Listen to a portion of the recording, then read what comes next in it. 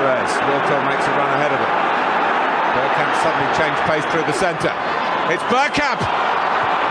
That's magnificent!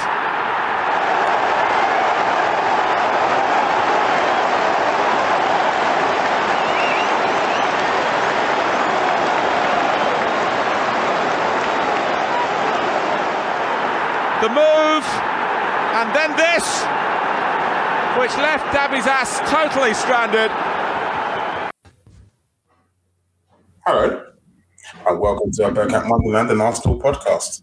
My name is Bob, and joining me today to talk all things Arsenal and maybe deviate a little bit to laugh about Chelsea, because who doesn't like to laugh at Chelsea?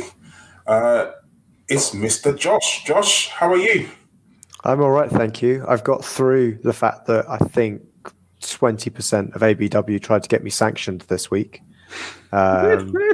At least, I would say it's 66% of the total people on this podcast tried to get me sanctioned this week as well. All right, Pythagoras. Calm down. There we go. I know. But other than that, yeah, I'm all right, thank you. Have you paid back all the dividends that you got from Danny? That's the question, really. What I have done is all the Jaffa cakes he sent me in the past, I've managed to pile them all together since going through my system, and I'm going to post them later. Danny's got a lot to answer for, and since I've mentioned your name, Danny, you're obviously here. How much bungs have you taken from Josh? To get rid of the sanctions on him, because he's we know Jeff moonlights, but Jeff's top of his game, isn't he? Jeff's he's a mover and a shaker. He's a smoozer, as some people like to refer. But Josh had to go and get written permission in triplicate from Soph and Kev to come on here, and I said no, we need to sanction him. So from now on, he's only doing the preview shows. That's the only podcast he's allowed to do until he learns his lesson, and I think Carl backed that. And henceforth, that'll be your position, Josh. So your ladder can get fucked. Wow. I assume they take place after this podcast. And yeah, I'm sure we'll find a preview show where I can attend and annoy everybody with my hipster ways. It was quite a pile-on, though, wasn't it? Everyone agreed with me. Yeah. I thought I was liked in ABW. Well, I didn't go as far as being liked, but you know, all of the two people that replied to your message agreed. That's the kind of strike rate I like.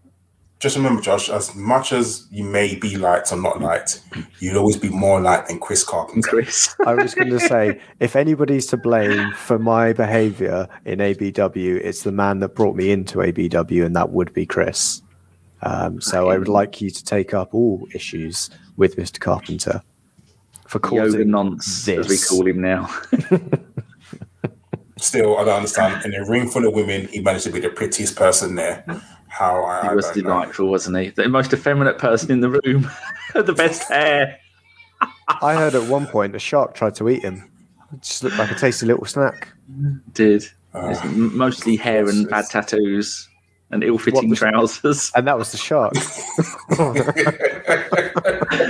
Oh, dear. Oh, God, let's get on. So we've got two games to talk about and a plethora of things all Arsenal. And I guess we'll talk about the Wolves game. Sorry, not Wolves. We'll talk about the Leicester game first, briefly, that we played on Sunday, wasn't it?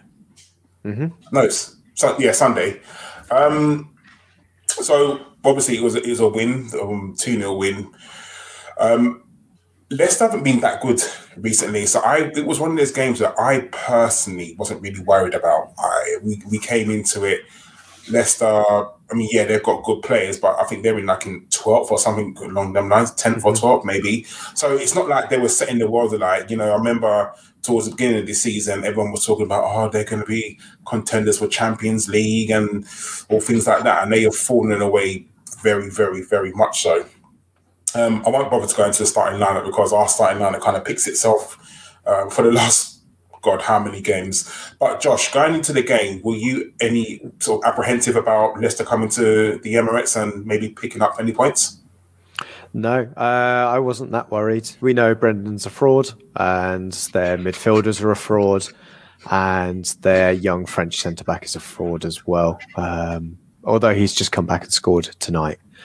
I think that was the real reason. They had all of their eggs firmly in this Europa League conference pot, and the Premier League had come second. Jamie Vardy was out injured and Tielemans was rested on the bench. I think he's still not necessarily at the level that some Arsenal fans would laud him in.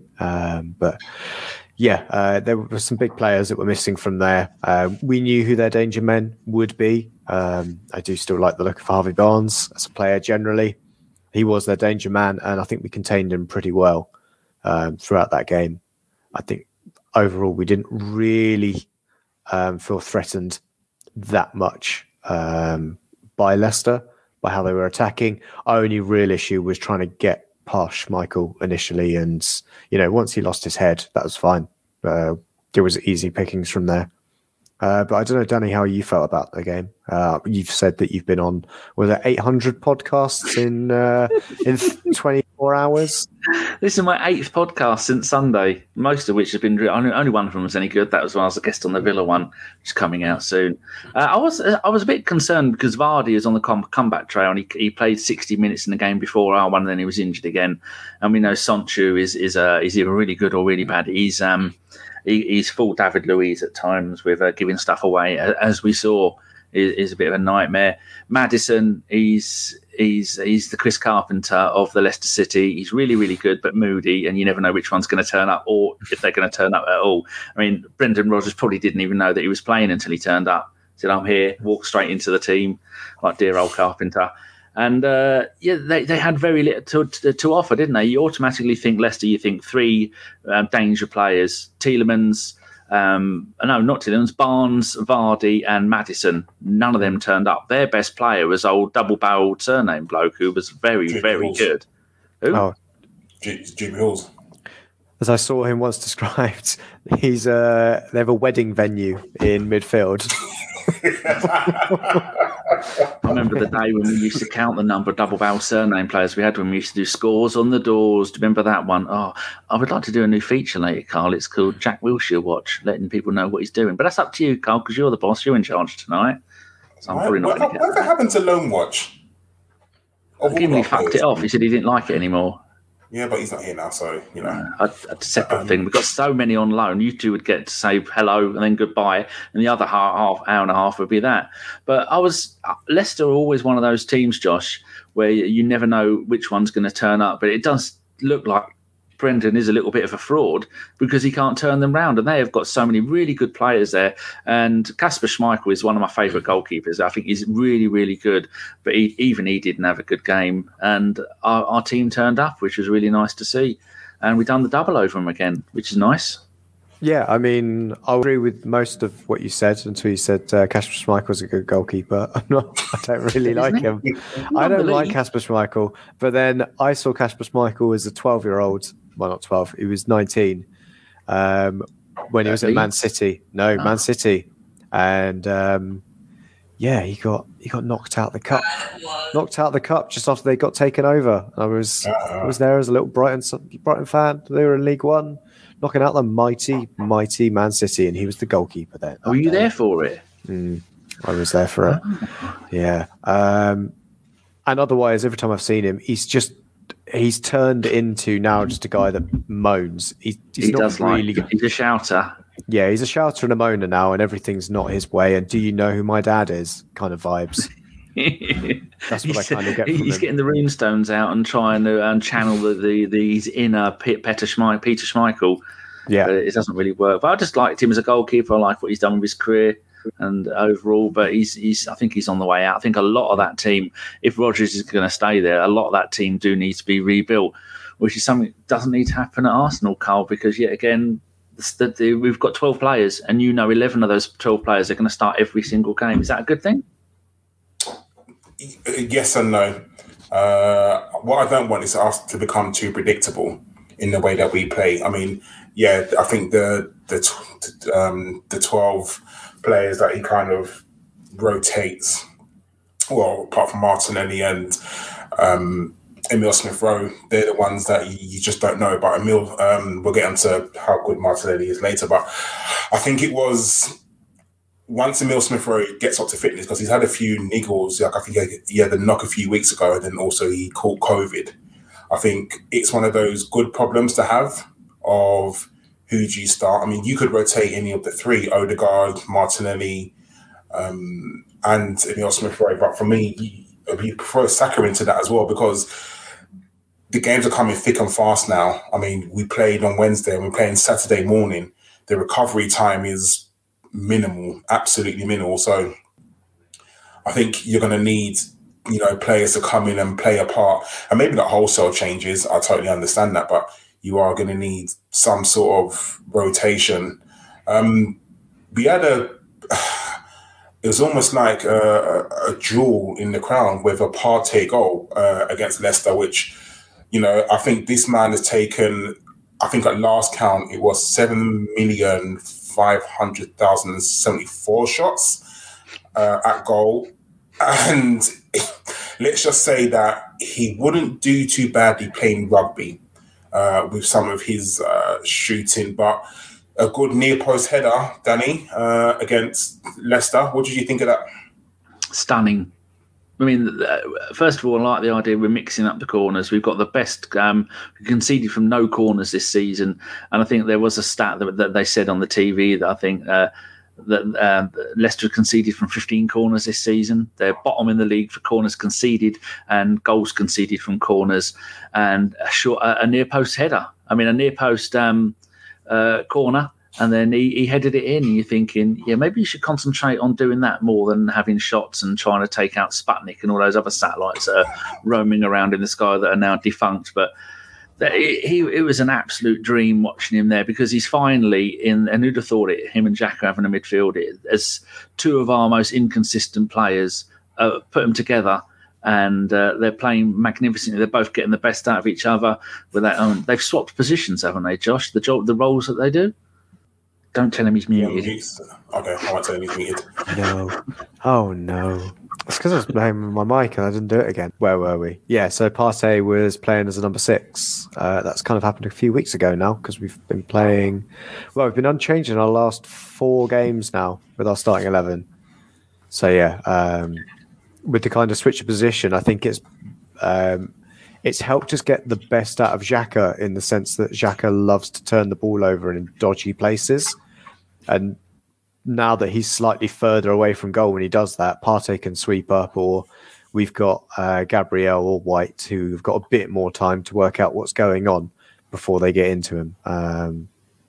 But yeah, I think that's the main thing, is we've managed to get Xhaka away from where he isn't necessarily as good. And Partey taking up that position. I think I said earlier in the season, I described him as, Thomas Partey is like having a Lamborghini in the garage, but with no wheels on it. It was great that you've got this great player, but if he doesn't offer anything on the field for you, what's the point of having him? He might be great, but if he doesn't do anything for you, we're better off selling than trying to persevere with a player who is on the wrong side of their 20s. And not playing into it, but he has really come to form now. He's showing the reason why we got him. Maybe it's taken him a longer time to settle, or perhaps it was the case of, he just needed Xhaka out of his space and allow him to free roam as well, because we see him kind of pushed up the field as well as just kind of sitting. He's not just sitting back and holding and playing those intricate passes. We've got everybody involved in the build-up now, and Partey's header that he got from the corner, he had other opportunities as well. You could see him getting into the box when needed and adding to that aerial threat, because we don't necessarily have it with Lacazette as our starting striker. Carl, did you see that in the second half, Carl, where Xhaka was running through the midfield and they just let him do it? He's just running up the field with the ball. They went, let him be all right. Everyone in Rose End, put a helmet on. He'll be fine. That's hilarious. But that's a good thing. Like Josh said, I think they've changed roles a little bit, and I definitely agree with what Josh said, because Granit Xhaka has the opportunity to Granit Xhaka anywhere on the pitch, but if he does it higher up the pitch, then you've got more of an opportunity to win the ball back from the opposition. Like, no one wants him to do something silly on the edge of our area and then, creates chances or gives away penalties. And that's not saying that he's shirking away from his defensive duty, because he's not. He's still getting back. But I think with him just running up the pitch a little bit more or playing a little bit further forward, it stops. I guess it also stops the referees from, every time Granit Xhaka tries to make a tackle, it's automatically a foul. If he's not the main person to break up play, because obviously in the team, the main person to break up play now is Partey. And, Granit Xhaka, unfortunately, has got a reputation for, it's Granit Xhaka, he's going to get a foul. And he's still, he's still got it in him. We'll talk about the Liverpool game in a second, but, I think everyone saw in the Liverpool game, he's still got a little Granit Xhaka in him. But I think him playing higher up the pitch is suiting him.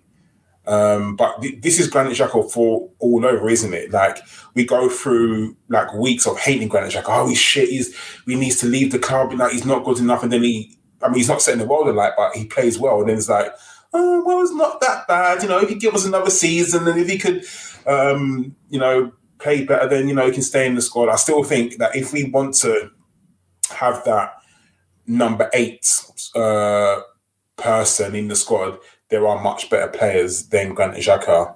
There must be players around Europe or the world to bring in that could, do the job that, Aaron Ramsey done in that 15-16 season where he was 15-16, where he was unbelievable. He was absolutely tremendous.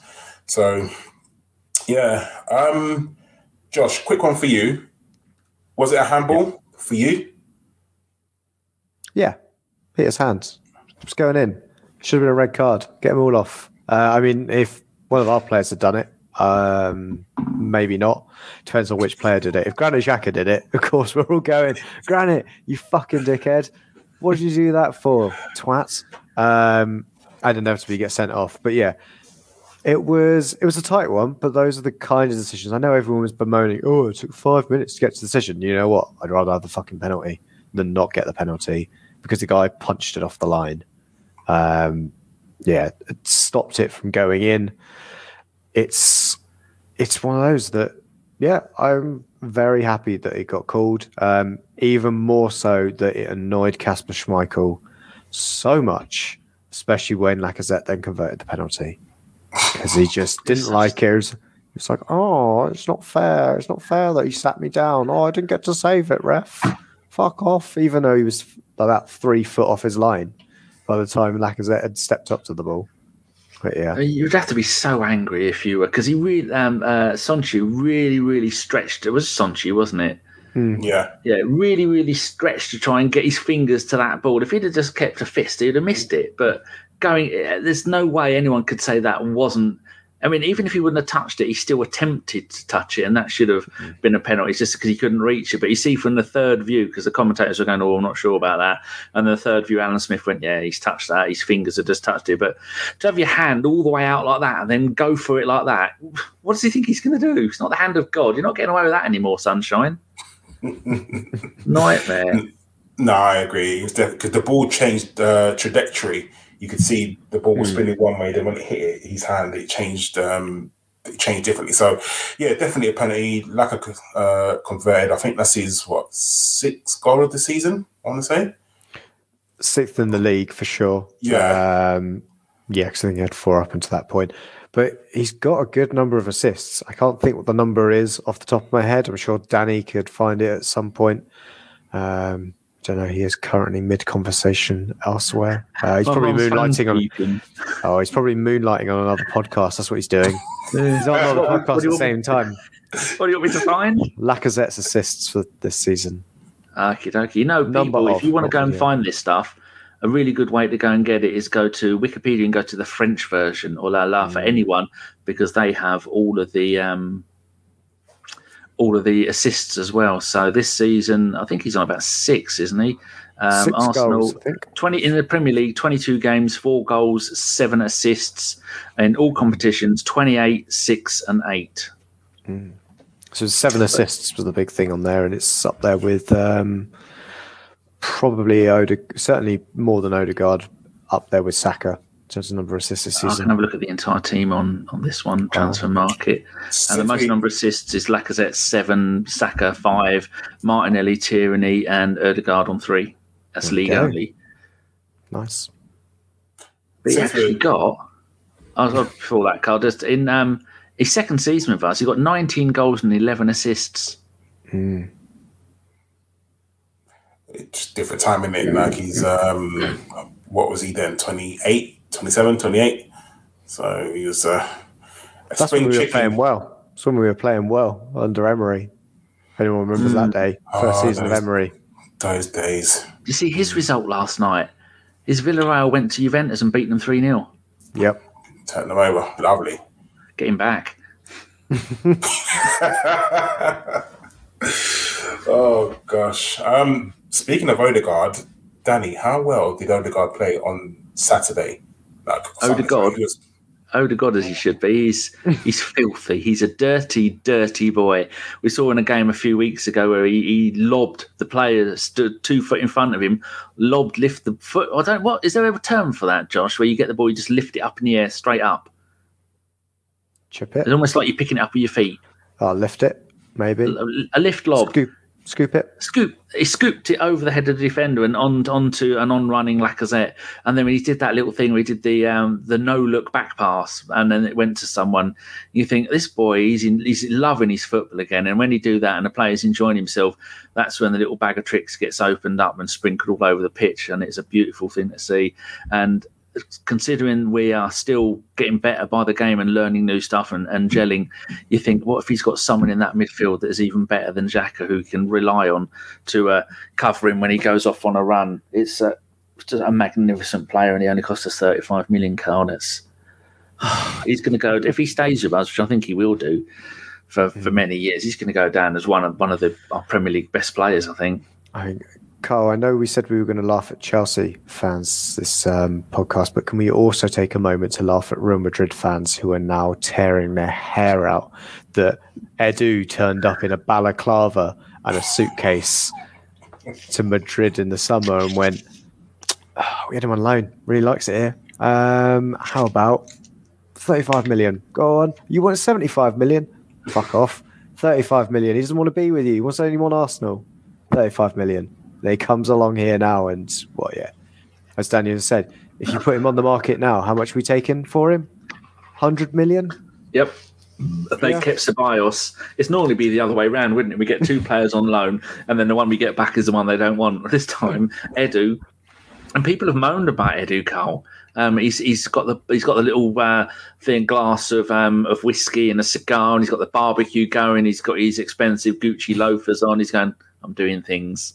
He mugged us off in January, but this summer, that barbecue is going to be out, that barbecue all day, every day, tweeting us, teasing us, because we move, Carl, in the summer for new players. Yes, we are definitely going to have to move for players in the summer, mainly a striker, which we'll definitely get onto later. So let's just wrap up the Leicester game. I mean, for us, good win. It's put us back into 4th place ahead of Manchester United, which we should laugh at Man United as well, just because in the opportunity to get to laugh at Man United, we should always take that. So we left Leicester game and, everyone was a high, and then Wednesday, Liverpool. Before the game, Josh, how was you feeling? I mean, I'll tell you how I was feeling. I'll be very honest. I know hindsight's a wonderful thing, but I didn't think we'd win. I genuinely didn't think we would, because Liverpool are a different class. They are, I hate to say it, probably top 2 teams in the world, maybe 3. And they are magnificent. They've got players that they can bring off the bench and do whatever. So for me, what I wanted was a low-scoring game. I didn't want us to embarrass ourselves. I wanted us to make a good account of ourselves. I'm not stupid. I know maybe some Arsenal fans may be quietly optimistic. I don't think any sane Arsenal fan thought that we'd actually win against Liverpool. Maybe they did. But what about you, Josh? What was your feelings pre-game before we actually started? as an insane Arsenal fan, I will start with that because they'll tell you where I'm going. I mean, I was one of those people that was unfortunate enough to see Liverpool twice in a week. I've watched more Liverpool games this week than Arsenal games because I was at Brighton Liverpool, and that Liverpool side was so ordinary. Didn't deserve either of their goals, but somehow didn't deserve. Well, they kind of deserved to win, but didn't deserve to score any goals. They didn't carve out any decent chances. So I was coming into it thinking, well, for the first 15, 20 minutes of the game, at the Brighton game, Brighton were all over Liverpool. They looked scared. I was like, if we can do that the same, maybe nick a goal, we got a chance to turn over this Liverpool side because they look ordinary at the moment. They do not look like the same Liverpool that you would have talked about maybe even 3 months ago. I think Salah looks utterly depressed that the better player in the team won the Africa Cup of Nations. And I think they've been really struggling in that regard. I think we can all say they didn't play well against us last night at all. I don't think they beat us with any additional quality. They didn't tear us apart. They got lucky, and that's the kind of thing that happens when you are a top. It's what makes, a great team into a world-class team, is that by hook or by crook, you get the 3 points. We saw it with, the Invincibles, that kind of era. You saw the Man United teams under Fergie. They all have it, that kind of, I have no idea how we lost that game, but the other team just did something. Wasn't even tangibly that good, but they weren't anything special, that Liverpool side. So I thought we did have a good chance. We've been able to close them down again. We're in a good run of form. I wasn't going to be disappointed if we lost, but then, to be honest, the possibility never really got into my head that we could lose it. It was more about, I thought we'd draw at the end of it because I think we wouldn't be able to keep them out. But fundamentally, going into the game, I thought a win was on the cards. And to be honest, if you spoke to me at half time, I would have said exactly the same thing, that we will get a goal in the second half. Trent Alexander-Arnold looks like he is probably the fourth best right back in the Championship. Not, the fourth best right back in world football that he's potentially heralded as. He looked like the Scouse Andre Santos. The way that Martinelli was just completely ruined him for that entire 90 minutes. But that's what happens. You got players of other quality, and any lapse in concentration that we have results in us being punished. But Danny, were you of any different thought? I'm just looking back at some of the notes that I made from last night. I put Saka running down the right, Wild down the right. Robertson can't handle him.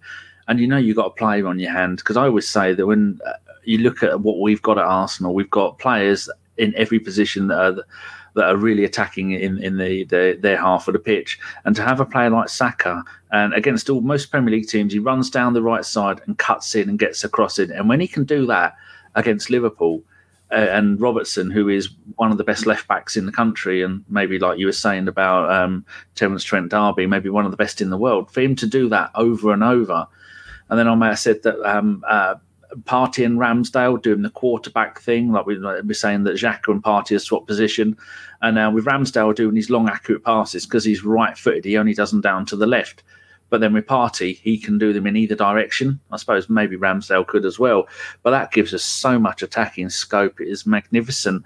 And then the favourite bit of last night is they're attacking down their right with Trent. And then Martinelli comes from our left wing, runs up to him, gets the ball off him and runs away with the ball. And then Trent was probably thinking, bloody hell. That player is, like someone said in the chat during last night, said that was a great trial for Liverpool. They're probably going to be very happy with Martinelli in a couple of years because he ran them ragged and he did 90 minutes, Carl. So much time in his career. He hasn't played the whole game either because he comes on or because he goes off early. But for him to play the whole 90 minutes against a team like that, and even in the dying seconds of the game, still be pulling that magic out. Magnificent audition for any other team that wants to come and steal him. And he's going to be one of the players that I'm going to be most worried about leaving, because he's got no loyalty to Arsenal, has he? Saka and Smith Rowe and Ødegaard have, but yeah, I'm very worried because so many times he looked like Ronaldo when he was younger, didn't he? Marty if Arsenal... So go on, Josh. I was going to say, Marty said a couple of weeks ago he wants to finish his career at Arsenal. You know, he'll stay here. The vibes are at that level that he's happy to stay at Arsenal for the rest of his career. I mean, it might be a waste, but I'm happy that. No, I'd be happier for him to be a waster. Arsenal, but yeah, sorry, Carl. Go in there. If Arsenal are not in contract talks with him now, would be very, very silly, because I'm sure he's got, maybe 2 years left.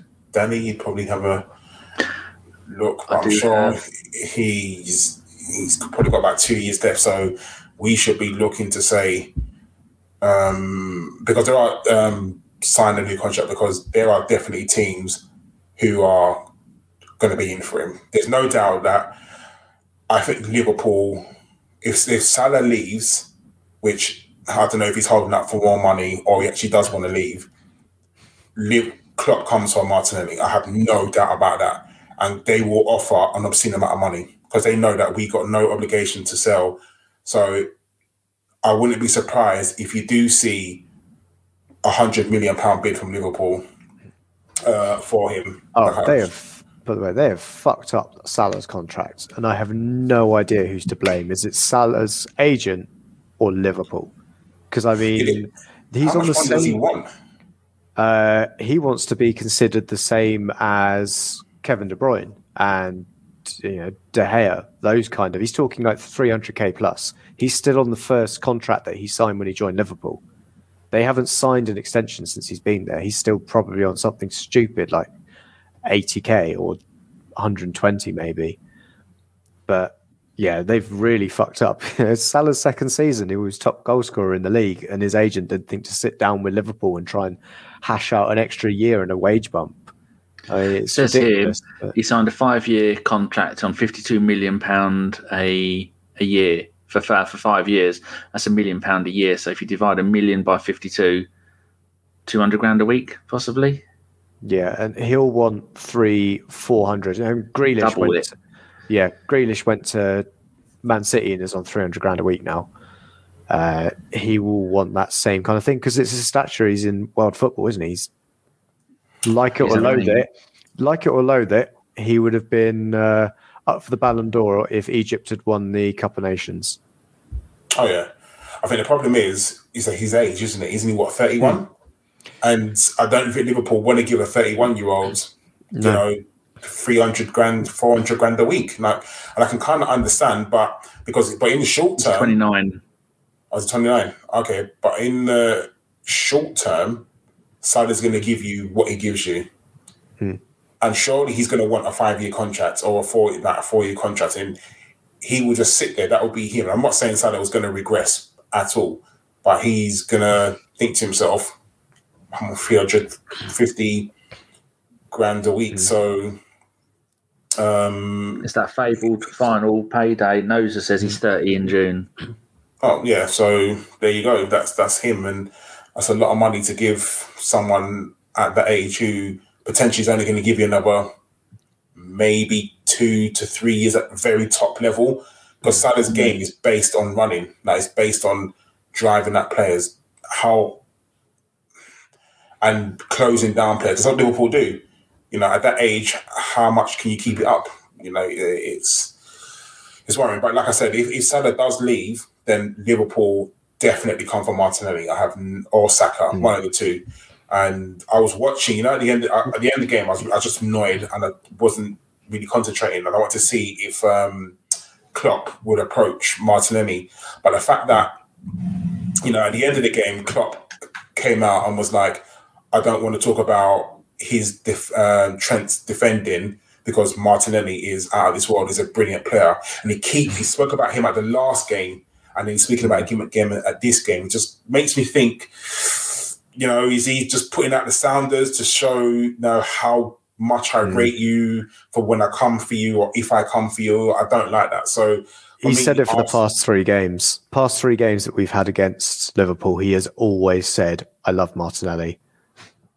But you know what, Klopp? Liverpool's a shithole, so he won't want to move there. Yeah, I think Arsenal need to be definitely talking to Martinelli's contract agent and be like, here you go. This is what we want. Go for it, like sign. Because I know we're talking to Saka at the moment, but Martinelli, but even that, Danny, how good was he yesterday? He, like Josh said, he made Trent Alexander like look below average yesterday, like way below average. It was almost like he could fit right into the invincible era of Arsenal. That probably 98 to 2004 era. He could have slipped right in there and covered any of those positions. Maybe wouldn't been quite as good because he's so young. But the likes of Ljungberg, Perez, and the other ones that came in those positions, they weren't that great when they started out. And he's had what, 2 years here. And he's finally producing the goods game after game. And that's why it annoys me. So many people were so down about that game, saying it was all over. For 54 minutes, we were the best team on the pitch by quite a way. And whether it was because Klopp decided that we're going to just like a child before bedtime, just let it have a run around, get all the energy out of it, and then they'll be knackered after about an hour. But for some of them to just carry on going the whole time. But like, as usual, like all the other games we've had recently, all of our players give everything they had. And they were unlucky with the first goal with Ramsdale. He should have stopped it or blocked it or saved it. It's a goalkeeper's always said that you never let them beat you at the near post. But I think maybe there was might have been Benny Blanco was standing in front of him. So that's maybe his only excuse, because you wouldn't have thought Jota would have shot from there. He got a hand to it, didn't he? He got a hand to it and just didn't get it around the post. And it is disappointing that he conceded that goal. But then you think about all of the points he's saved us over this season. He's had a clean sheet every other game, 12 in 24. For someone who's 23 years old. We haven't had a goalkeeper like that since Chesney. I think no one would be more disappointed that goal went in than Aaron Ramsdale. And he knows he should have saved that near post. And yeah, it was disappointing, especially because up until that point, we were by far the better team. Like Josh was saying, even I was a little bit optimistic and thinking, you know what, maybe we'll get something out of this. And we almost did. I think if Odegaard, when that stupid pass back happened and Lacazette should have put that in. If we had a better striker, a striker's putting that in. Ian Wright would probably looked at that and gone, I would never have passed it to another player there. No, right. Like a better striker was going to put that into the back of the net, 100%. I think Ian Wright would also be playing it back to Dennis Bergkamp. A slight difference. Martin Odegaard's good, but he's not Dennis Bergkamp. Not quite yet. I think that's the difference. But, if Odegaard puts it in, it's a totally different ball game, and it's just fine margins like that. And that's what. Once we missed that, I was on the phone to one of my friends, and I said, "Watch the counter attack now from Liverpool." Like you just knew that was a turning point, and sadly, he actually was. That miss in the grand scheme of things was really, not the best, unfortunately. And Odegaard goes from. Furthermore, it was a very good save as well. Let's not take anything away from Alisson. He's probably one of the best goalies in the world. You expect it. It was an absolutely brilliant save from Alisson, and I can't take anything away from it. But sadly, we conceded the first goal, and it was just like really fine margins. Like if Cedric is not so far away from Jota, if he is a little bit tighter, Jota doesn't get in on goal. It was sad. Because, like you said, we were playing so well up until then. And what I didn't want is our heads to drop. We conceded, and what I wanted was like, all right, cool, we conceded. Let's go again. Let's recycle. Let's try. And to the best, they tried. They really, really tried. And they nearly kind of played Liverpool off the park again. I mean, Josh, when that goal went in, was your head, did your head just sink as well? Or did you think, no, we're going to do this? Or do you think, oh, fuck off, Jota, it's always you in it? As soon as we conceded the first one, I knew that was kind of it, because we'd had our opportunity to get that goal. And as soon as the game stretches and Liverpool can kind of dictate the chaos, then that's when you know you're done for. And because we then need to push, we weren't going to be like a lower league side that as soon as they concede the first goal, they're like, well, okay, that's the game plan out the window. Now it's damage limitation. We're the Arsenal. We are still, irrespective of our current positions or current failings, we still expect as a fan base to attack and win or go for a win against the top sides in the league. So I think that's the point. You knew Liverpool were then going to pick us off with another goal pretty swiftly after as well. And that's where I think, we see the second goal, the Firmino one. Just after Jota scores, they take him off. I think our defending could have been better for the Jota goal as well, by the way. We got completely done by the fake offside run of, was it Diaz? He goes for a run in behind, and that drags our back four a yard or two, which is what gives Jota the space to run into. Because before that, he was standing offside. But because someone had made a false run and our back line had stepped to go with it, it then gave Jota the space to run into. It was pretty crazy. Afterwards. But yeah, Danny, what did you think as well? One thing that made me laugh, I was trying to think of it, and we all know, I like a good analogy. We never need an analogy for anything. Arsenal are like the greatest boxer in the world with mixed MMA skills, and he gets in the ring, giving it all of that lot, and the opponents think, fuck, we're really in trouble here. And then you realise he's wearing oven gloves, and we're going to get absolutely nowhere.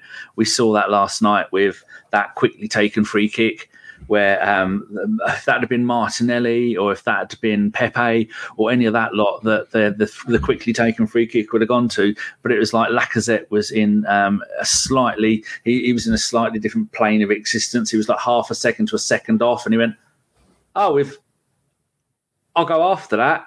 Oh, it's got right. I'm going to go for a sprint and then not do it, and then you realise, no, this. Yet another time where poor old Lacazette, I can't believe he's 30 and he's a burst of acceleration at the start. There's a word for that and I can't think what it is. When you go, his acceleration from a standing start, and then the speed he gets to is so slow and takes so long to do. But anyone else in our team, Saka, Martinelli, all of these players would have been on that like a rat on a bumblebee, and they could have done something with it. But it was like dear old Femi, who was nearly going to join us tonight. I hope you've read the bedtime stories, Fem. He says, for mentioning the free kick, I said that straight away. That was, you don't get many opportunities, Carl, in a game to have a chance at scoring, and when you just look at it and go. Now, we all love Lacazette. He's one of the most loved players at the club. He's got the greatest beard. He's probably the best looking bloke now that Chambers has gone. And then you look and you think, mate, we can't. I'm not paying you 180 grand a week next season if you want to stay for 1 or 2 more years when you do absolutely nothing as a striker. Now, he's adapted his game and he's doing all these other things, holding the ball up, getting assists. Yeah, we've got Smith Rowe on the bench to do that job. We've got Odegaard who can do that job. We need someone, a striker, who's going to get 30 goals a season, and he isn't getting 3 goals a season, including penalties, which is a shame because we love him, but we can't keep him, can we, Carl? His sentiment, look what sentiment has got us in the past. You look at the Ozil situation, look at the David Luiz situation, look at the Aubameyang situation. So we've had our fingers burnt too many times by offering 30 plus age people contracts that we give it to them and they just don't do anything for us. And I'm not saying Lacazette as a person, I have no problem with, but the position and the things that we want Lacazette to do on the football pitch, he's not doing. We don't want. I know he's had a few some good assists this season. His hold-up play, brilliant, absolutely wonderful. but that's not what he's on the pitch for. He's on the pitch to score goals. And unfortunately, Arsenal do not have an out-and-out goal scorer because Lacazette is that person. Yesterday, Lacazette, there was times when the ball was put into the box. I don't know if you remember that Martinelli, where he went past Trent, then nutmegged, who's the Liverpool captain? What's his name? Jordan Henderson, yeah. He nutmegged Jordan Henderson. And Lacazette is on his heels. Now, a good striker would have been on his toes and got in there. Look at Firmino goal. He was on his toes straight away, got his boot in, scored. And the other end, Lacazette doesn't do that. And that's the difference. That's the fine margins of what I'm talking about, where, if we had a striker who, was more forward thinking, it would be brilliant. If Lacazette wants to be in the squad at the number 10 role, fine. If that's what you want to do, or the second striker, support striker, that's fine. But we need someone to put the ball in the back of the net. Eddie Nketiah is not doing that, unfortunately. And, I think everyone has sort of spoken about whether Martinelli should play as a number 9. But again, is Martinelli disciplined enough? I want Martinelli to run at players and, do all the trickery stuff on the wing. But is Martinelli good enough to play up front and score?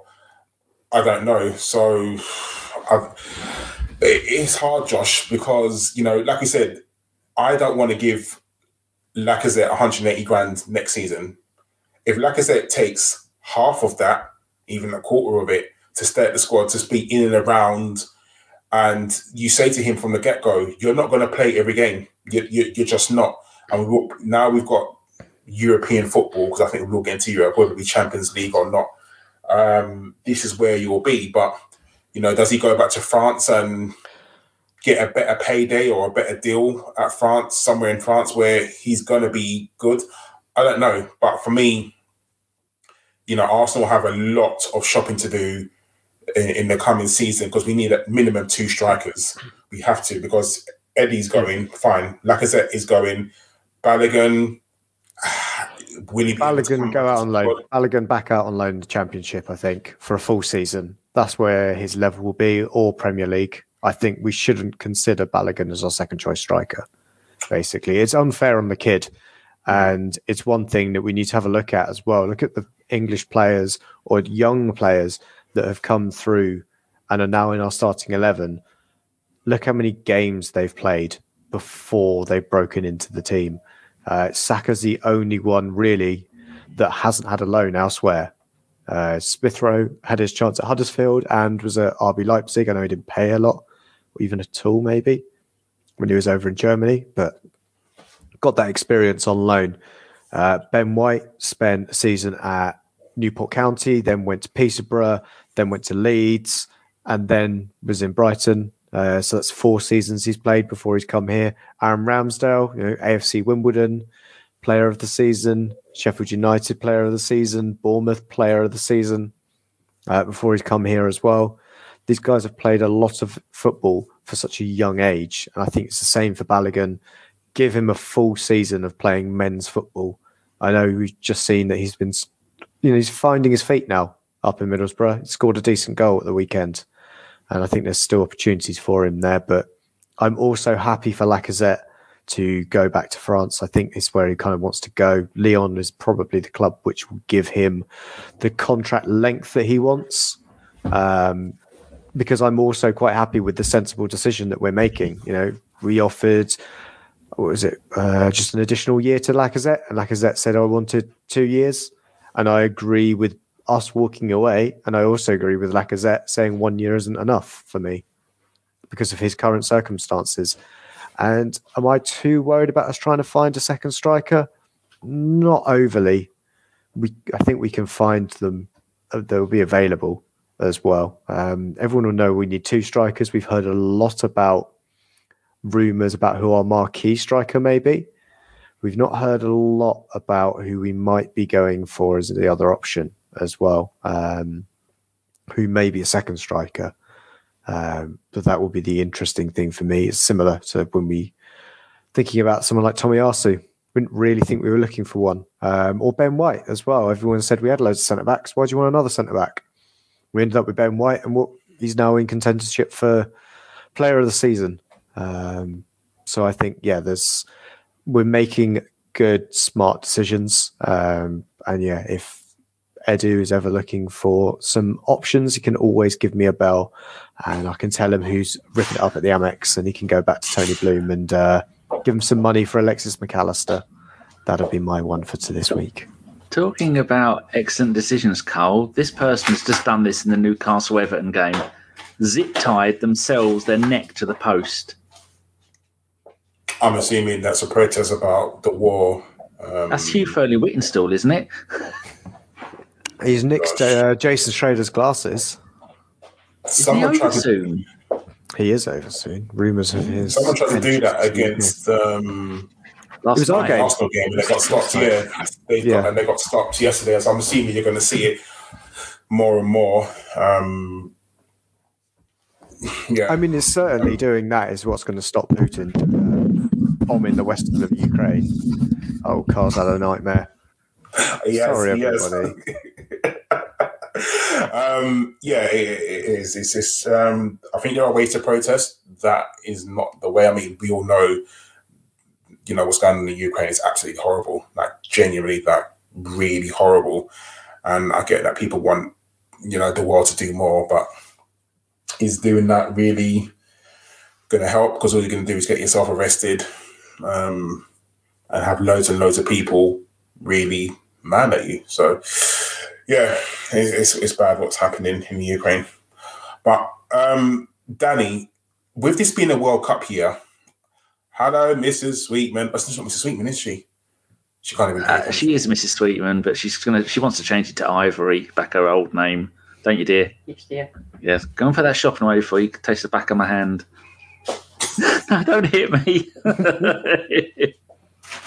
Oh, she's small, but she's swift. What are you going to ask, Carl?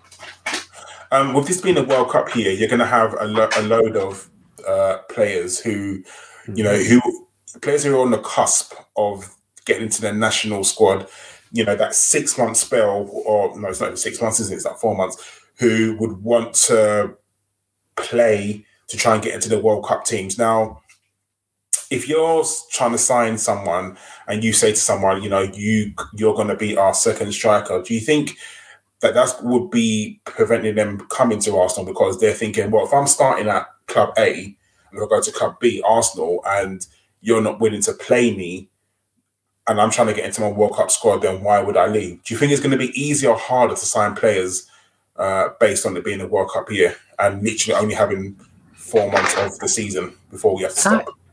That is a genius point, Carl. I never thought of that because anyone who knows anything about football is looking, like we said earlier, there's 12 players in that Arsenal side. This summer, our best 11 are already here. Maybe Xhaka is the only one that...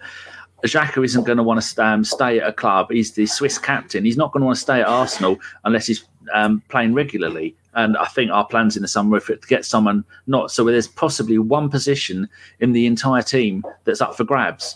And you're like you're saying, Carl, I never thought about that. But if you've got the World Cup starting in November, which is 9 months away, why would you come to a club when you know you're not going to, almost definitely not going to get in? Lacazette as well. Sorry, there's two. I'm surprised you didn't shout at me, Josh. There's two, isn't there? Well, Haaland's taking that one, and the middle one's Jude Bellingham. We're double dipping it at Dortmund. So, that's a good point because you're not really want to go if you're an established player. You're not going to want to go to a team like Arsenal, which is up and coming, and have to fight for your place, are you? No, you're not. It's going to be. I don't know, Josh. What's your thoughts on it? Well, I generally think we're probably not going after players of huge international pedigree that would be scared of losing the position in their national team if they didn't play week in, week out for their club side. I was just talking about who's our option for replacing Xhaka. I'd like to see Alexis McAllister. If McAllister then played, if we're in Europe, he's playing once a week, fundamentally. Any player who joins Arsenal when Arsenal are in Europe next season, up until November, is playing a game every week, which is more than enough for you if versus, say, we take somebody out of Leicester and they're playing once a week because they're not in Europe. And then we're in Europe playing once a week. It's the Pepe thing as well. He'll get games as well. So yeah, I expect us to be going after those players who either play for lesser nations or the talent pool is already so big. Imagine getting a midfielder who plays, who could represent France as an example. Is there a chance he's getting, if he's not getting into the under-21s and isn't getting into the full national side, is he ever going to get a call up? That's the kind of players that we should be after, and there's definitely those kind of players that are out there. I think there's plenty of players that will be available to us. I see what you mean about a striker, but I think that's where we'd be a bit smart about what we get as a second striker. Danny is back on mute, I believe. So Carl, back to you. So you're thinking more of like a under 21 option as a second striker to say, we are going to guarantee you at least cup games and possibly Champions. I mean, let's say we do well and you do get into Champions Leagues.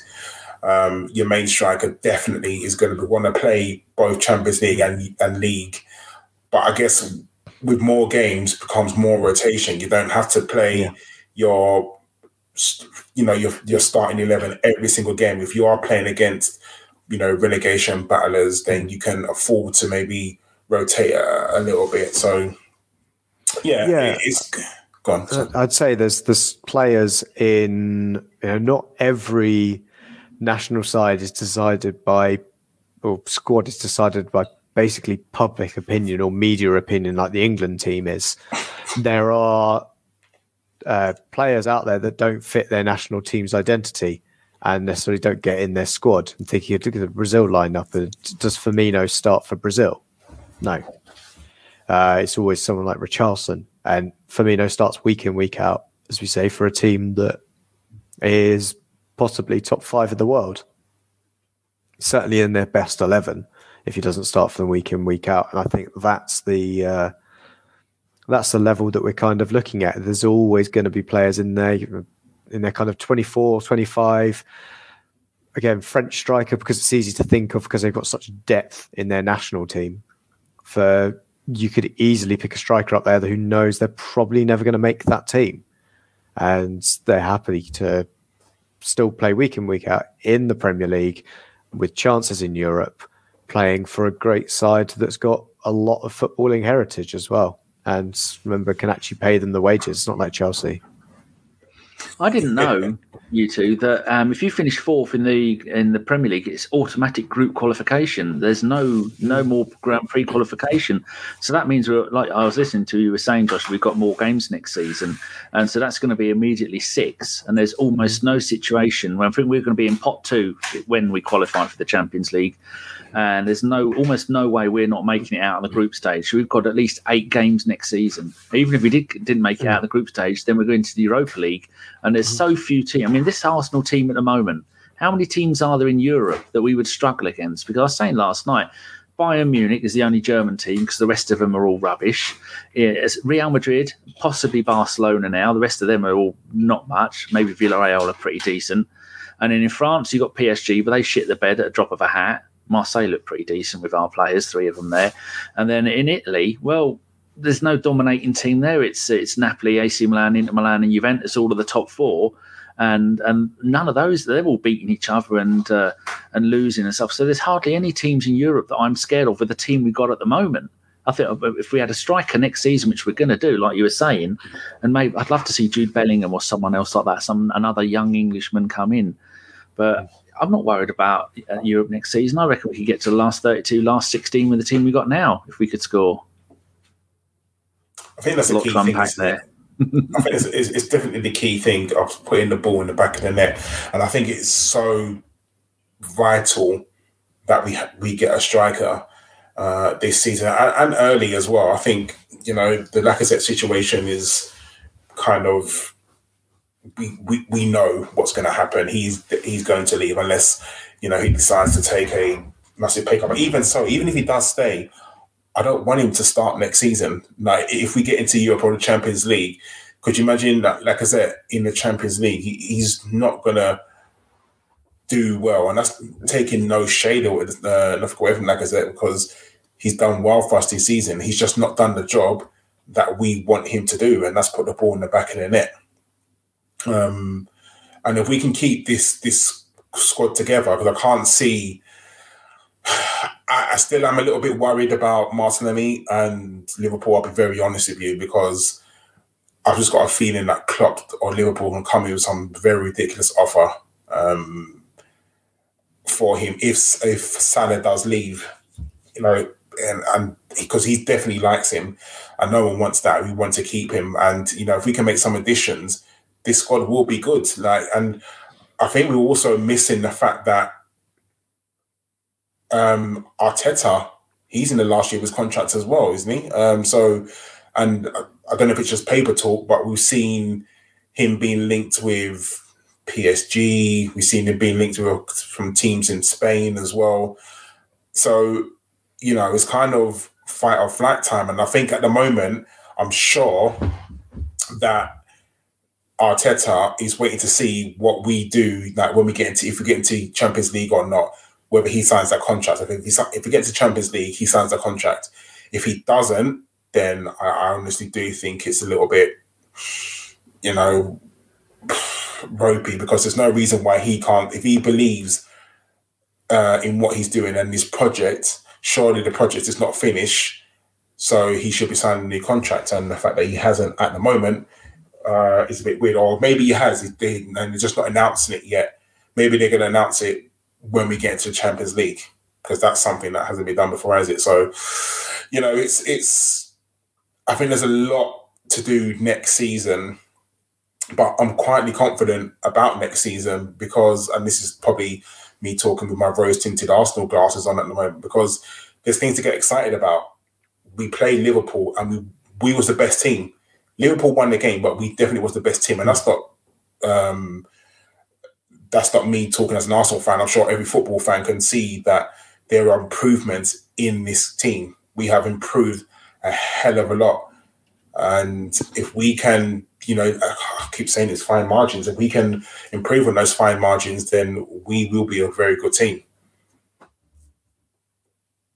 Yeah, we will improve on those fine margins. That's the belief I've got in old Mikel Arteta. I think he can do it for us, and that's the big thing. Is you can see that the show of faith that everybody has had with him, and the difference at getting the kind of difficult players out. I know it's not necessarily been nice, and people have thrown it back in our face.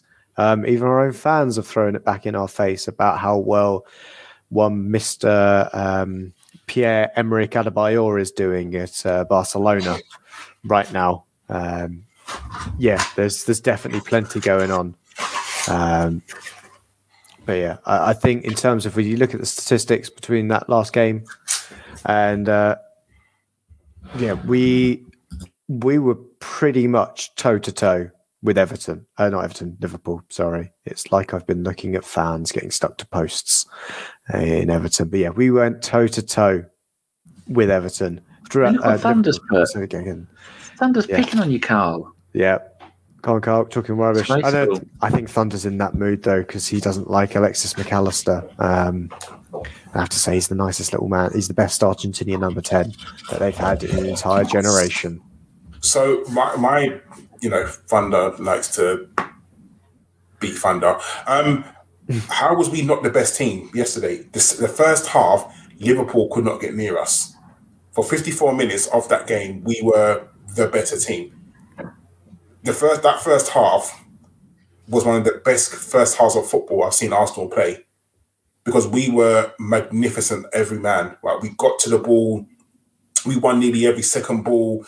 Our passing was absolutely brilliant. We just didn't put the ball in the back of the net. And that's because, let's be honest, we don't have a striker. We do not have a very good striker.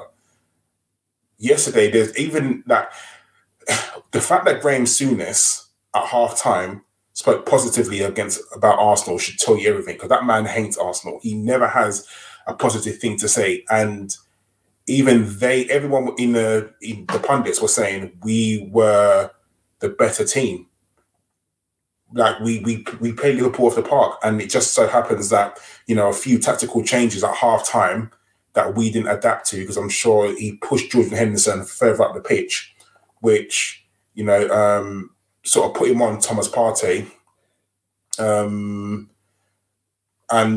fortunately, you know, Liverpool have the better players, but no one can't tell me that yesterday in the first half that we weren't better than Liverpool. Of course we was. I agree. We were. And it's happened many times in the past. We haven't been the best team when we won the game, but Liverpool expected to win that game. Liverpool and Man City are two of the best teams in the world. And this year, as in 22, we have given both of those teams two of their hardest games. Against Liverpool in the League Cup away, that defensive performance we put on was absolutely stunning. And then what we did in the first 54 minutes last night was stunning. And we just need a couple more pieces. We are ahead of schedule, Josh, aren't we? I mean, I wouldn't have expected trust the process to be like this until maybe this point next season. Oh, well, Danny, I knew all along. Josh knows, remember? Mr. Josh. I knew it would come good. To be fair, I didn't see us clearing out so quickly. And I think the fact that we are on the Champions League still at this time of the season, I thought maybe we'd probably do a step up Europa League first, but we're coming into an opportunity pretty well, especially when, as you say, we've got players coming to the end of a contract where there's the opportunity to get replacements of a world-class quality. So whilst it's annoying that, we got Eddie and Laka running down their deal, well, it's not like there's a complete dearth of world-class strikers out there available to us. The fact we've been linked with 3 or 4 of them already shows that if everybody is fawning over Haaland, gives us an opportunity to go in for Isak or Jonathan David or Calvert-Lewin on a cut price deal if Everton hopefully get relegated. There's many options for us in that regard. So I think the project and the process has come to a decent level right now, especially if we get Champions League. It is. Do you think Jude Bellingham would come to us, Carl? Because I didn't realise how young he was. He's still only 19, and for Dortmund last season, all competitions, 46 games and 4. This season, 36 and 6. He's 19, and he's played 10 games for England. Is that beyond us, or does he fit the mould? I think it's beyond us. I think he will definitely be a signing for Liverpool because they're building that, and I think their captain is he's in his mid-30s now, so it could be a replacement for him. But I also think you need to, if we get to the Champions League, we have a much better chance of getting players of Jude Bellingham's quality. However, it's all dependent on how much money that the Cronkies are going to spend. You know, they spent an awful lot of money last season, and if we get to the Champions League, that's brilliant because that money kind of nearly recoups itself. But I think so much is dependent on whether we get into the Champions League, not even just Europe Champions League, because the difference in money is astronomical between the Europa Cup and the Champions League. So if we can get there, then it will make Stan open up his purse strings just a little bit more and get the players that we need. I think it's brilliant that we've got the wage bill down so much, and the clear out has definitely helped us. We just need to make sure that we don't fall behind, because Man City will get a striker next season and they will become a better team. Depending on what happens with Salah, Liverpool are going to strengthen as well. They're definitely going to strengthen in midfield. 100% they will. Chelsea are up in the air at the moment for the simple fact that you don't know what kind of owner they're going to have. They're going to have a new owner, but just depending on whether that owner is going to pump money into the club. I've got a feeling that Chelsea are going to fall on their feet and they are going to get the striker.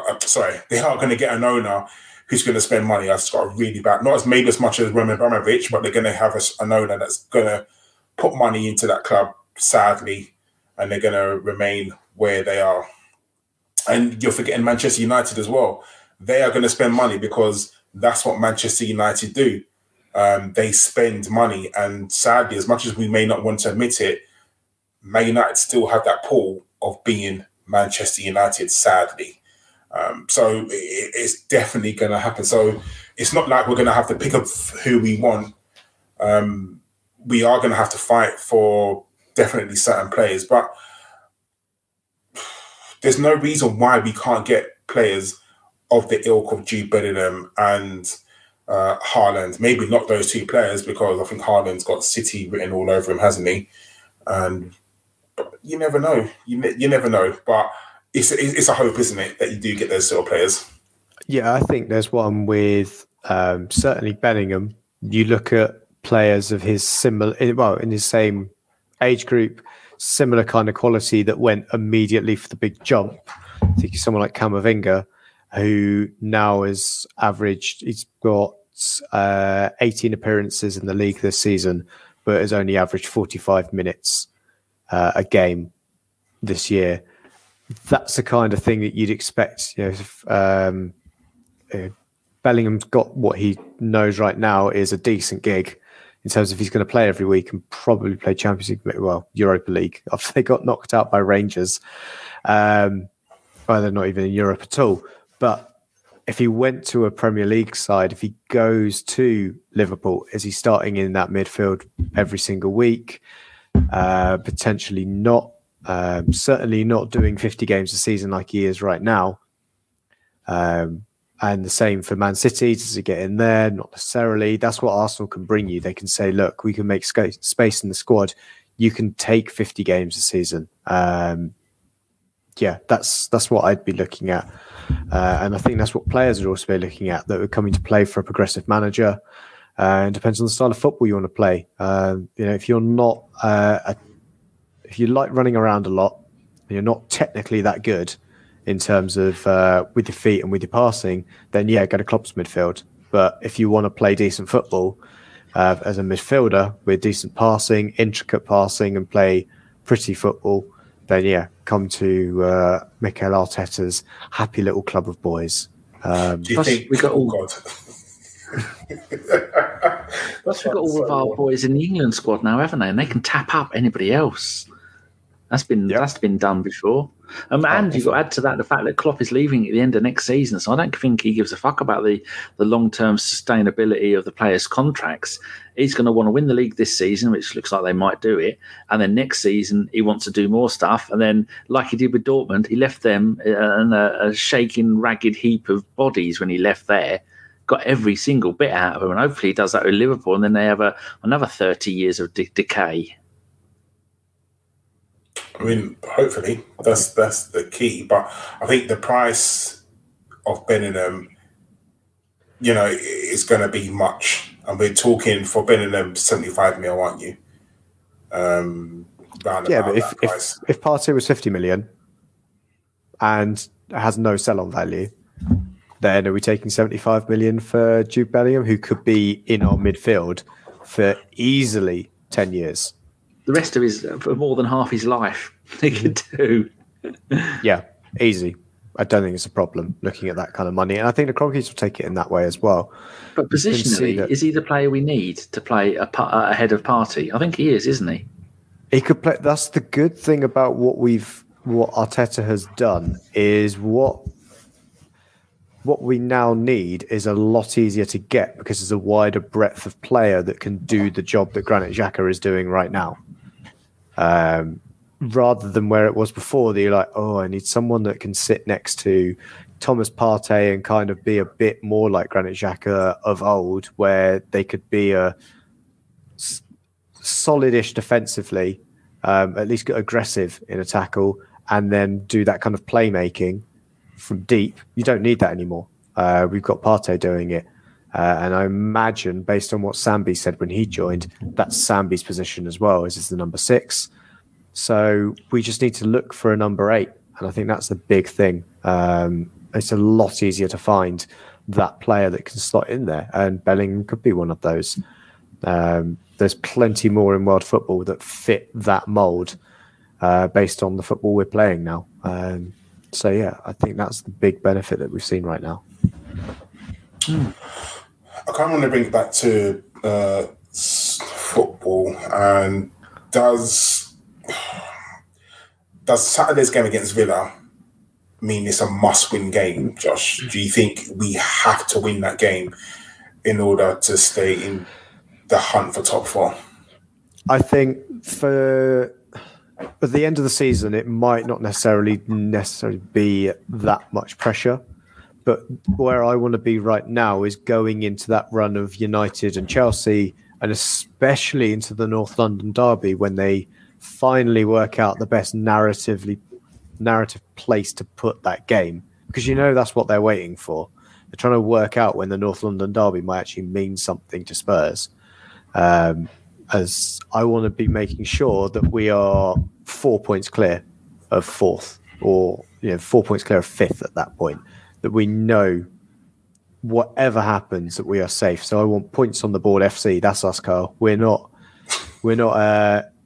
games in hand FC. We are points on the board, because you know what? After that loss against Liverpool, the fact that we still maintained in fourth position after a loss, that's what I kind of want to see now. I want to be in that position that if we do end up doing a bit of an Arsenal or a team, I don't know, just outplays us one week, I don't want us to be falling out of top four, because it feels less and less pressure then. Or sorry, more and more pressure and less likely. No, I agree. I kind of think it is a must win. I'll be very honest with you, because what I don't want is our mindset to then change. Because one, Arsenal fans are very fickle. Journalists are very fickle. One moment they're giving you praise, and Arsenal's definitely going to make top four.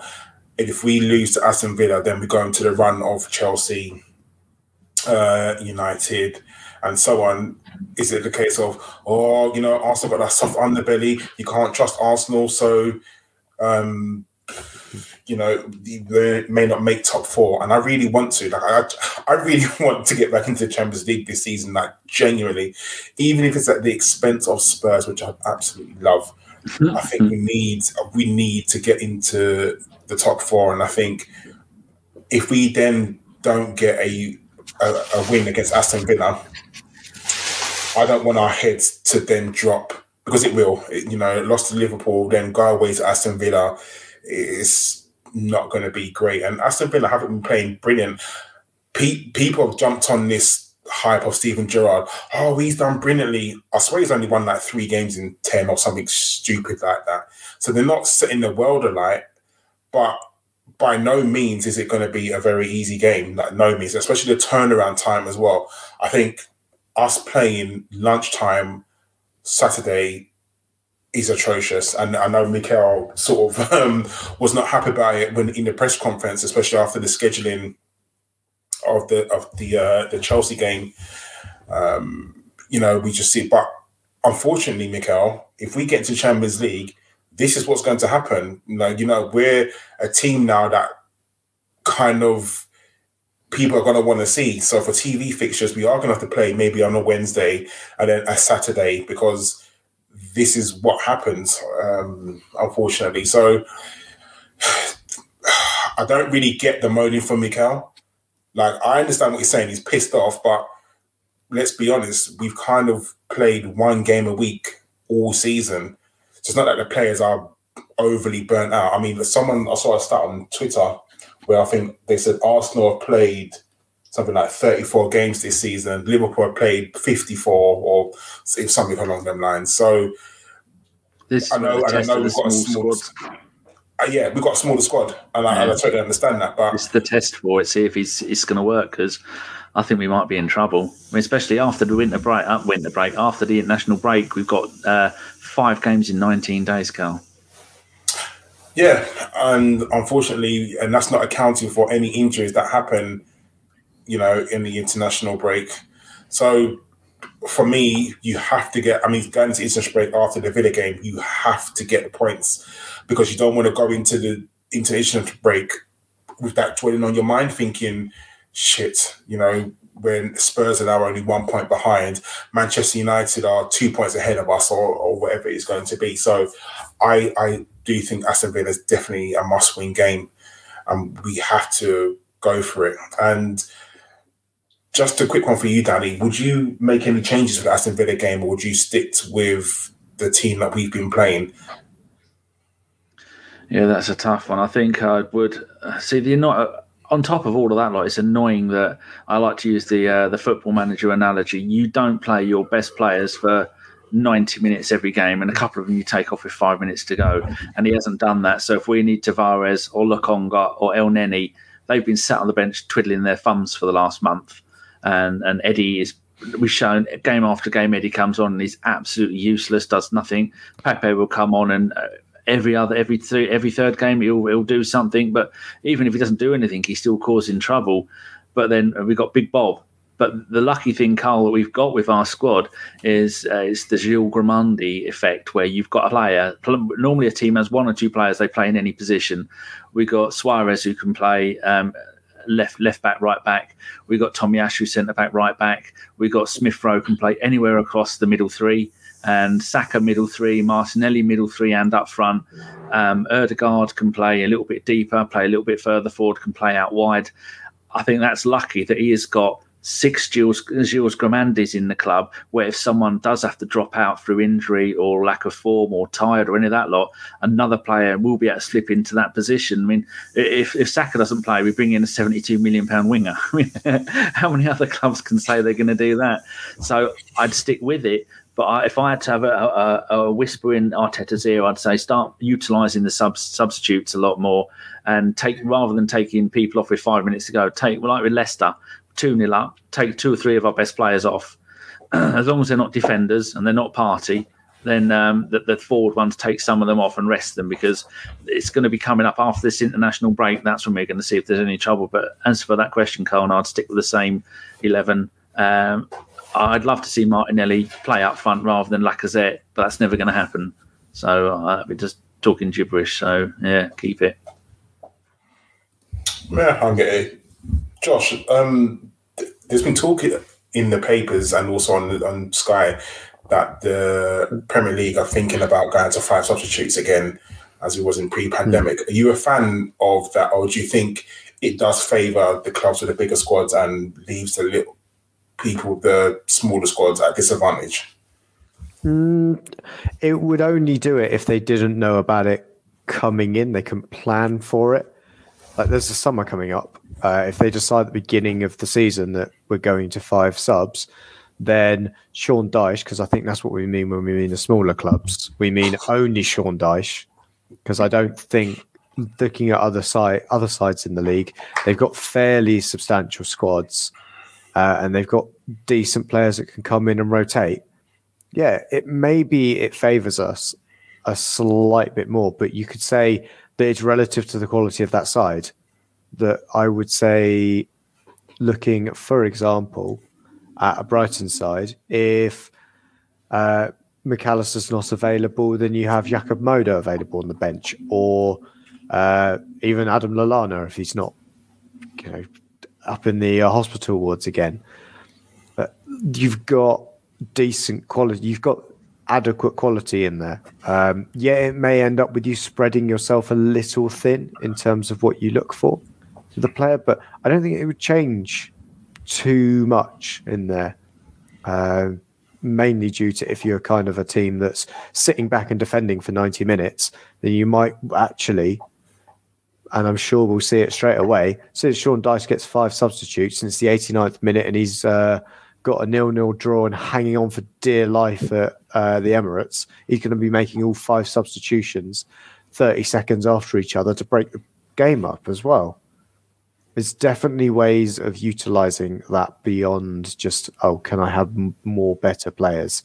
I think it will help us in the long run in terms of all players, that it's better for the welfare, and also better for players that are getting more minutes as well. Because we can see that a lot of players get completely overworked. and any opportunity for them to be able to rotate out and get the rest that they need, I think it's great. Do you think our accelerated evolution of some of our players is because we're such a small squad? That's a good question. Potentially, I think it could be that. I think what's happened with the evolution of the squad, in terms of we've got to a smaller squad, is now that Arteta, he's not got as much noise when he looks at the bench. You know, when he came in, it was okay. You need to pick your defence, and we had 9 centre backs to pick from, and he tried basically every combination you could. Take those away, and we're down to we've got Ben White, Gabriel, Holding, and then that's it because the rest are out on loan. It's made it a lot easier in Arteta's mind of what he's going to do, and you can see he's now got more coherent thoughts because we don't have all of those options. It's made it easier for him, and we know that we need more players. And we need better players and upgrades in places, but actually we also want more games as well. So it's going to be easier to deal with it. We definitely need to strip back the squad so it's easier for Arteta to get his ideas across as well. So yeah, I think it is a good question. And for me, it's definitely helped us having a smaller squad and definitely helped the manager. But. No, I definitely agree with you there. And I guess next season it'll be a good problem to have when we have got Champions League games and we do have a bigger squad, and you know Mikel's got a plethora of players to choose from, and it'd be great. I just want to touch on Tomiyasu quickly before we start taking listeners' questions. Do you think his injury is worse than what Mikel Arteta is letting on? And I know Arsenal don't really like to reveal about injury news because you very rarely. I know they used to do injury watch at the press conferences, and now he doesn't do that. And the fact that he hasn't even been on the bench, do you think that I know he's hurt his calf, but do you think it's a bit more worse than what the club are letting on? Well, he's gone over from. Is Danny talking, or is he talking to us? Who knows? He might be muted. But anyway, in terms of Tomiyasu's injury, I think. It's difficult because he's had the same injury in both legs. So he had his one calf injury, came back, and then did his calf in the other leg. So I think that's what makes it sound worse and more difficult, is because we see every week, Tomiyasu's been out for 8 weeks with, or however long it is, with a calf injury, when actually he's had 2 calf injuries in different legs. Which is worrying that he's not come back. But I think I said a couple of weeks ago, I'd rather not force Tomiyasu back for him just to get injured. I'd rather get him back for 1 game. I'd rather get him back for 10 games than just 1 game and then lose him again. He's not going to go on international duty. So is that the fact of he can't go because he's completely injured and can't offer it, or we're going to start rehab with him? I think that's the big thing that I've got from there. I don't know if Danny's going to give us a symbol when he is back and available, or just stick a plum or cream egg in his mouth. Cream egg. How do you eat yours? I haven't eaten it yet. I had my shopping done, and I forgot to get my mum something in the shopping. So I paid 12 quid for a Deliveroo just for the chocolate for her. Oh, yes. I was listening to that. Good points, Josh. I agree with everything you said. Oh. That's awkward. There's been, like Mark says, spot on, Josh. Another one who agrees with what you said. Going to get a big head now, aren't you? Yeah, that's the real reason my hairline's going. It's the same amount of hair I've had always, but my head's just got bigger. That is probably exactly it. Are we doing the questions now, Carl? They're saved under Starred. There's a new system, Carl. You look next to live at the top. It says Starred. You click on Starred, and it's all the ones we've highlighted during the show. It's there for Josh. But it's up to you, Carl, when we do them. You're the boss. No, that's fine. I mean, like I said, the Liverpool, hear me. The Liverpool game was, I don't want to say a free hit because that's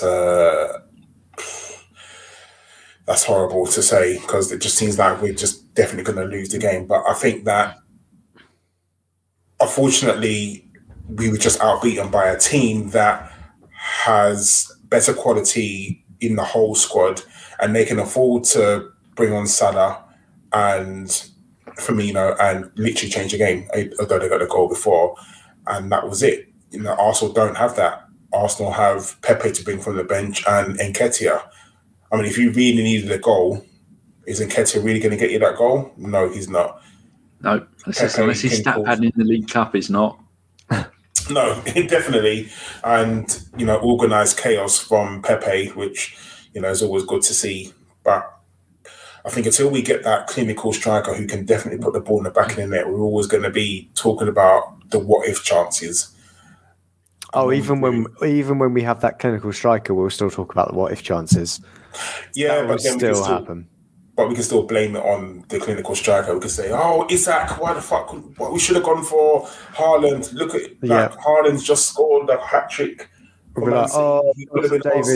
Jonathan David's doing bits in, Serbian 7th division. Why didn't we get him after he went from Lille? There'll be something like that. I know that's how it tends to work. But yeah, should we do some questions? Go for it, Joshua. My first question is, has Danny finished eating his cream egg? And he's already answered that. There you go. Nom. Well, I'm going to ask Carl this question anyway. Carl, question from Kesh Studios.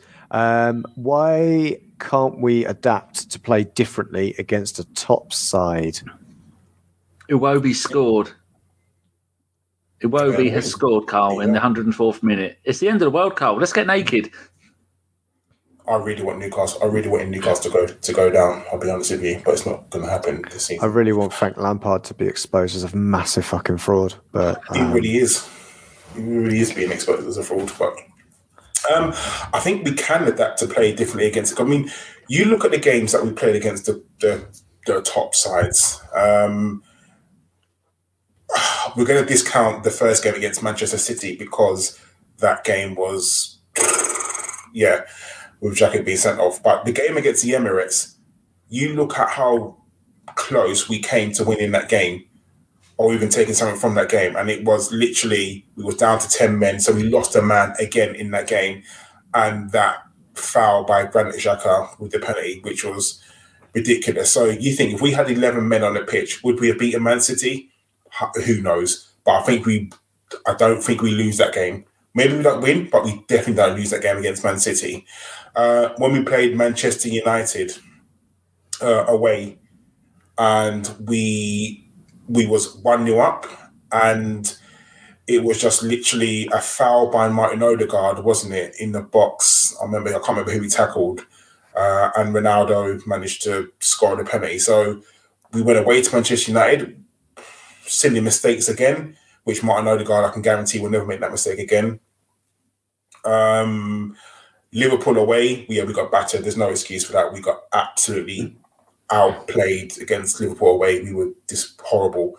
But Liverpool at home, was we that bad? No, we wasn't. So the potential is there to beat these top squads. And notice I haven't put Spurs in that because I don't class Spurs as a top side.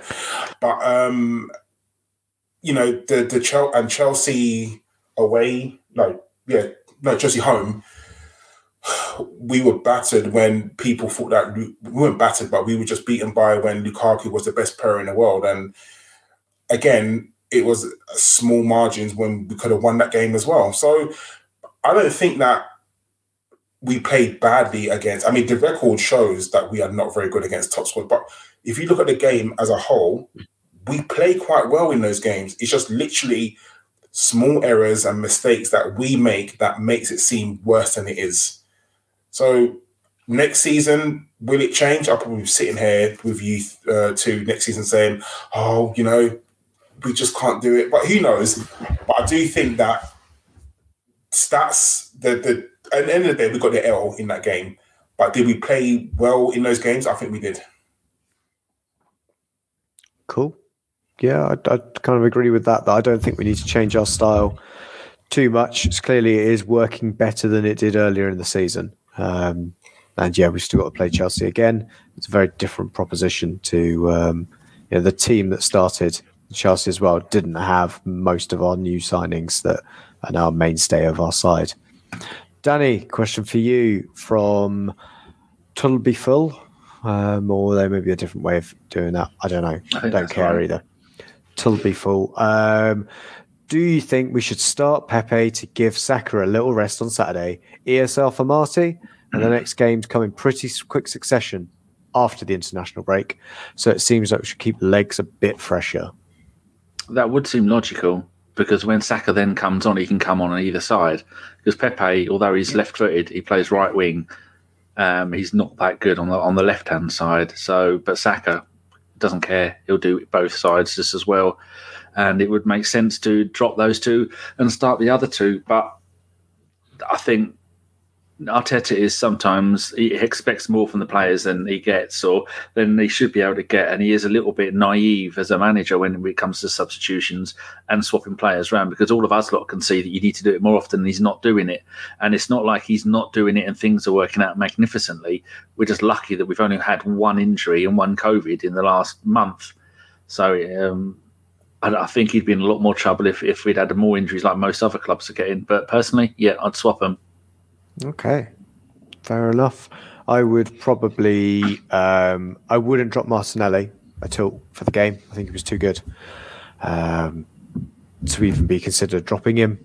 But I would probably maybe start ESR over Odegaard. That might be an option if you wanted to rest a player.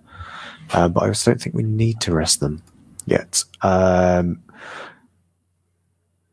do you want the quick question or the long question? Or the depressing question? You choose, Joshua. This is your time. Okay. Carl, this one's from Russ Morgan. Do you think if we lose to Villa, top four could be over? You can guess which one that fit into my three different ones. No, it's definitely not. There's too many games to play, too many variables. So no, definitely not. Does it become a little bit harder? Again, it all depends on different results. Remember, Manchester United are not putting up trees at all, and that lot up the road have always got a clanger in them as well. And I think we are writing off West Ham. Like, West Ham are still up there, and we can't discount them in the slightest. But they've still got some difficult games as well. I mean, we've got to go to West Ham and play them, but they're 1-1 on aggregate at the moment against Sevilla. So they've 1-0 at home, 1-0 away. So that's going to extra time, which is good for us. I think it is. Let's hopefully get some injuries. But no, in all honesty, I think top four is between three teams at the moment. Us, battle up the road at Manchester United. One of us will get it. But if we lose to Villa, it's definitely not over, because there's too many games to play in this league. Yeah, and we've got to play a lot of teams that are around us as well. As you say, we've still got to play West Ham, we've still got to play Chelsea, and we've still got to play United and Spurs. So there's 12 potential points for us. If we drew any of those games, it might be okay, because we're drawing against teams that are around us. And like saying that the jump from Wolves in 8th to Villa in 9th is 10 points. So it's only Wolves, Spurs, West Ham, Man United and Arsenal that can go for it. And I don't think Wolves have got the goals that they've seen against us, where we beat them home and away in a short length of time, and Spurs just shit the bed at the slightest opportunity. The only time they ever turn up is when Kane sees it's a prospective employer managing the other side. He goes, I better play well this game. And that's why he played so well against Graham Potter. Question from Paul now for you, Danny. Would you take Richarlison? Nope. He looks like to be a bit of a diva, the star of the team, and he's got Barcelona written all over him eventually. So I wouldn't want to incorporate him into a team. Plus, he tends to run very hot and cold with Everton. He should be a star player. Bloody hell, that Lucas is killing me. A star player performing brilliantly every week, and he's not. But it was hard to perform when you're in a team like Everton, if you've got Fat Frank as the manager, eating all the cakes and wobbling around all the time. Yeah. So no, would either of you two take him? No, Carl? No, definitely not. Yeah, he's got a bad case of being a twat. Straight to Marseille for him, young man. And the final question to you, Carl, from Phil Macker. With a worldy striker and a new defensive midfielder coming in the summer, can we do well in the Champions League and still get fourth next season? By well, do you mean win it? Because obviously the answer is yes. Okay, then yes. Clearly. Do you know what I'm really worried about? Newcastle. I think the fact that if Newcastle stay up, which it looks like they are definitely going to, they are going to spend serious money next season. And again, like I said, Chelsea are going to pull it out of the bag, aren't they? They're going to get an owner who's going to want to spend money, because if it's his first season in, he's going to, or they, sorry, because it could be a consortium, are going to want to prove to the fans that they mean business and want to spend money. So they are going to, definitely put some coins out and say, look, we mean business.